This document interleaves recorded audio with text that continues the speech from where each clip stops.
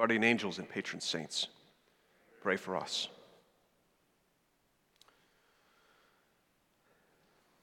Well, it's good to be with you all again after a little bit of time away with some friends for my annual fishing trip. It's always interesting circumstances. This year, we tried a new spot. We went out to Colorado, and I've decided I'm going to start taking bids in the future for where I'll go on vacation, because it seems like I bring the rain wherever I go. I went to Colorado. They're in the midst of what's been designated an exceptional drought, like once in 100 years kind of drought. And we got rained out. So I think that's a service I could render to the farmers and cattlemen of the country. So if you know of anyone interested in maybe some supplemental rain, just let me know. I'll arrange a trip next summer. One of the things that struck me about this vacation as well is the amount of conflict that I experienced. I and my brothers on the trip, not amongst ourselves, but we got into a lot of fights with the people around us.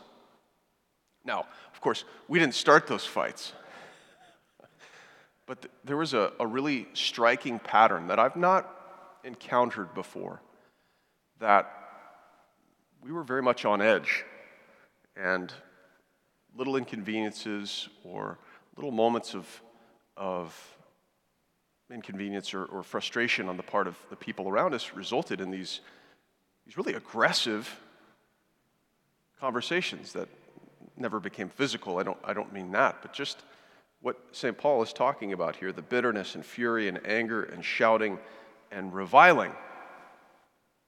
I've never been flipped off in a gas station before. I was on my vacation this year. One of my friends, after returning home, a priest, was out to lunch with his mother, was walking down the street in Chicago, and was addressed by a total stranger in terms that I cannot repeat.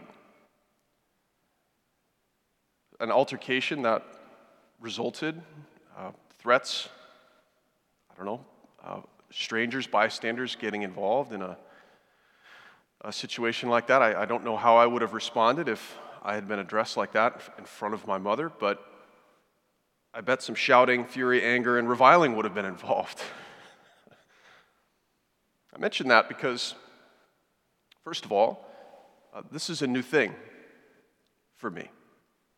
I don't know if you've noticed this, but there appears to be a tension that's starting to flourish or to bloom in a kind of frustrating and I would say very obvious way. I'm seeing instances of road rage constantly. This is, of course, in addition to the baseline of outrage that's always being broadcast in our media and other forms of public discourse. But there's something new about this. It's becoming interpersonal. It's becoming very direct, face-to-face. And I don't think that's a good thing.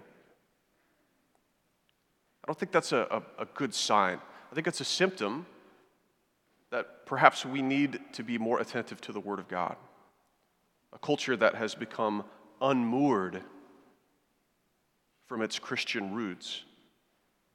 Well, it's no surprise that these kinds of conflicts start to become more and more common. What will come of it, I don't know.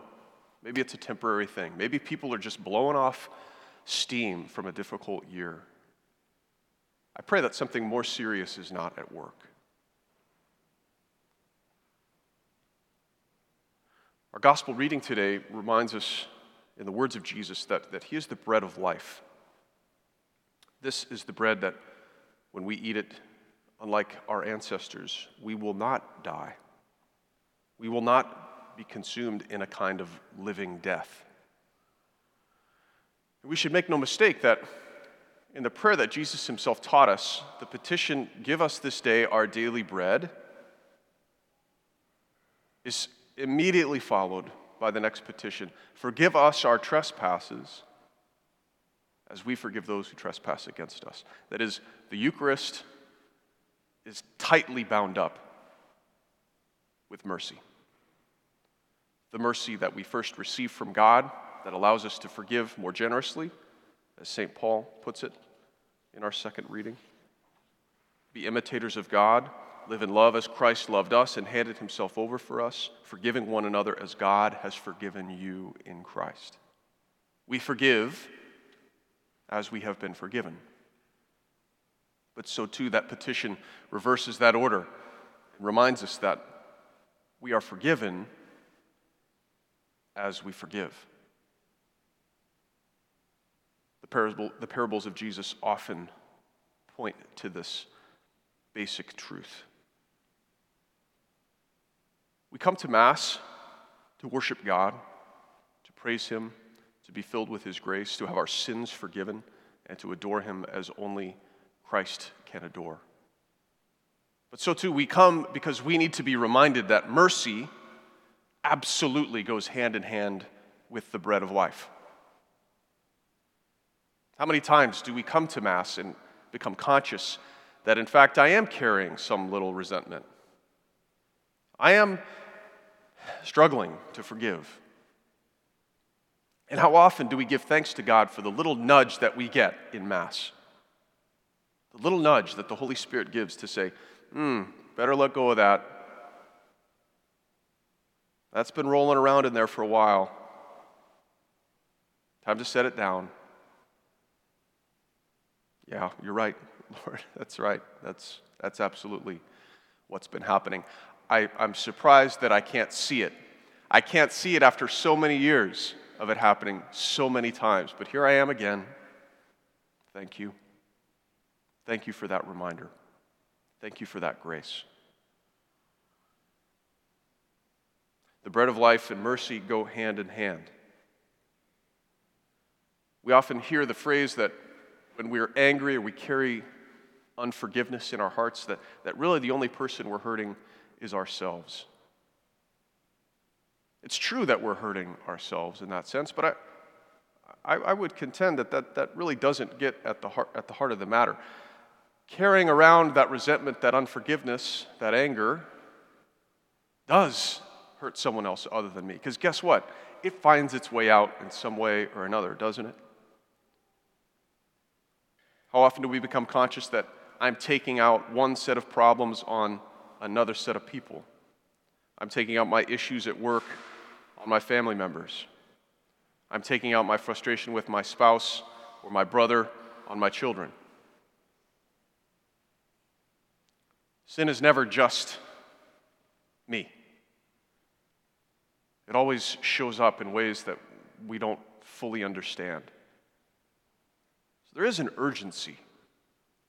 We're not just hurting ourselves when we hold on to our grievances, when we lack the forgiveness that Christ calls us to, when we fail to forgive one another as God has forgiven us in Christ.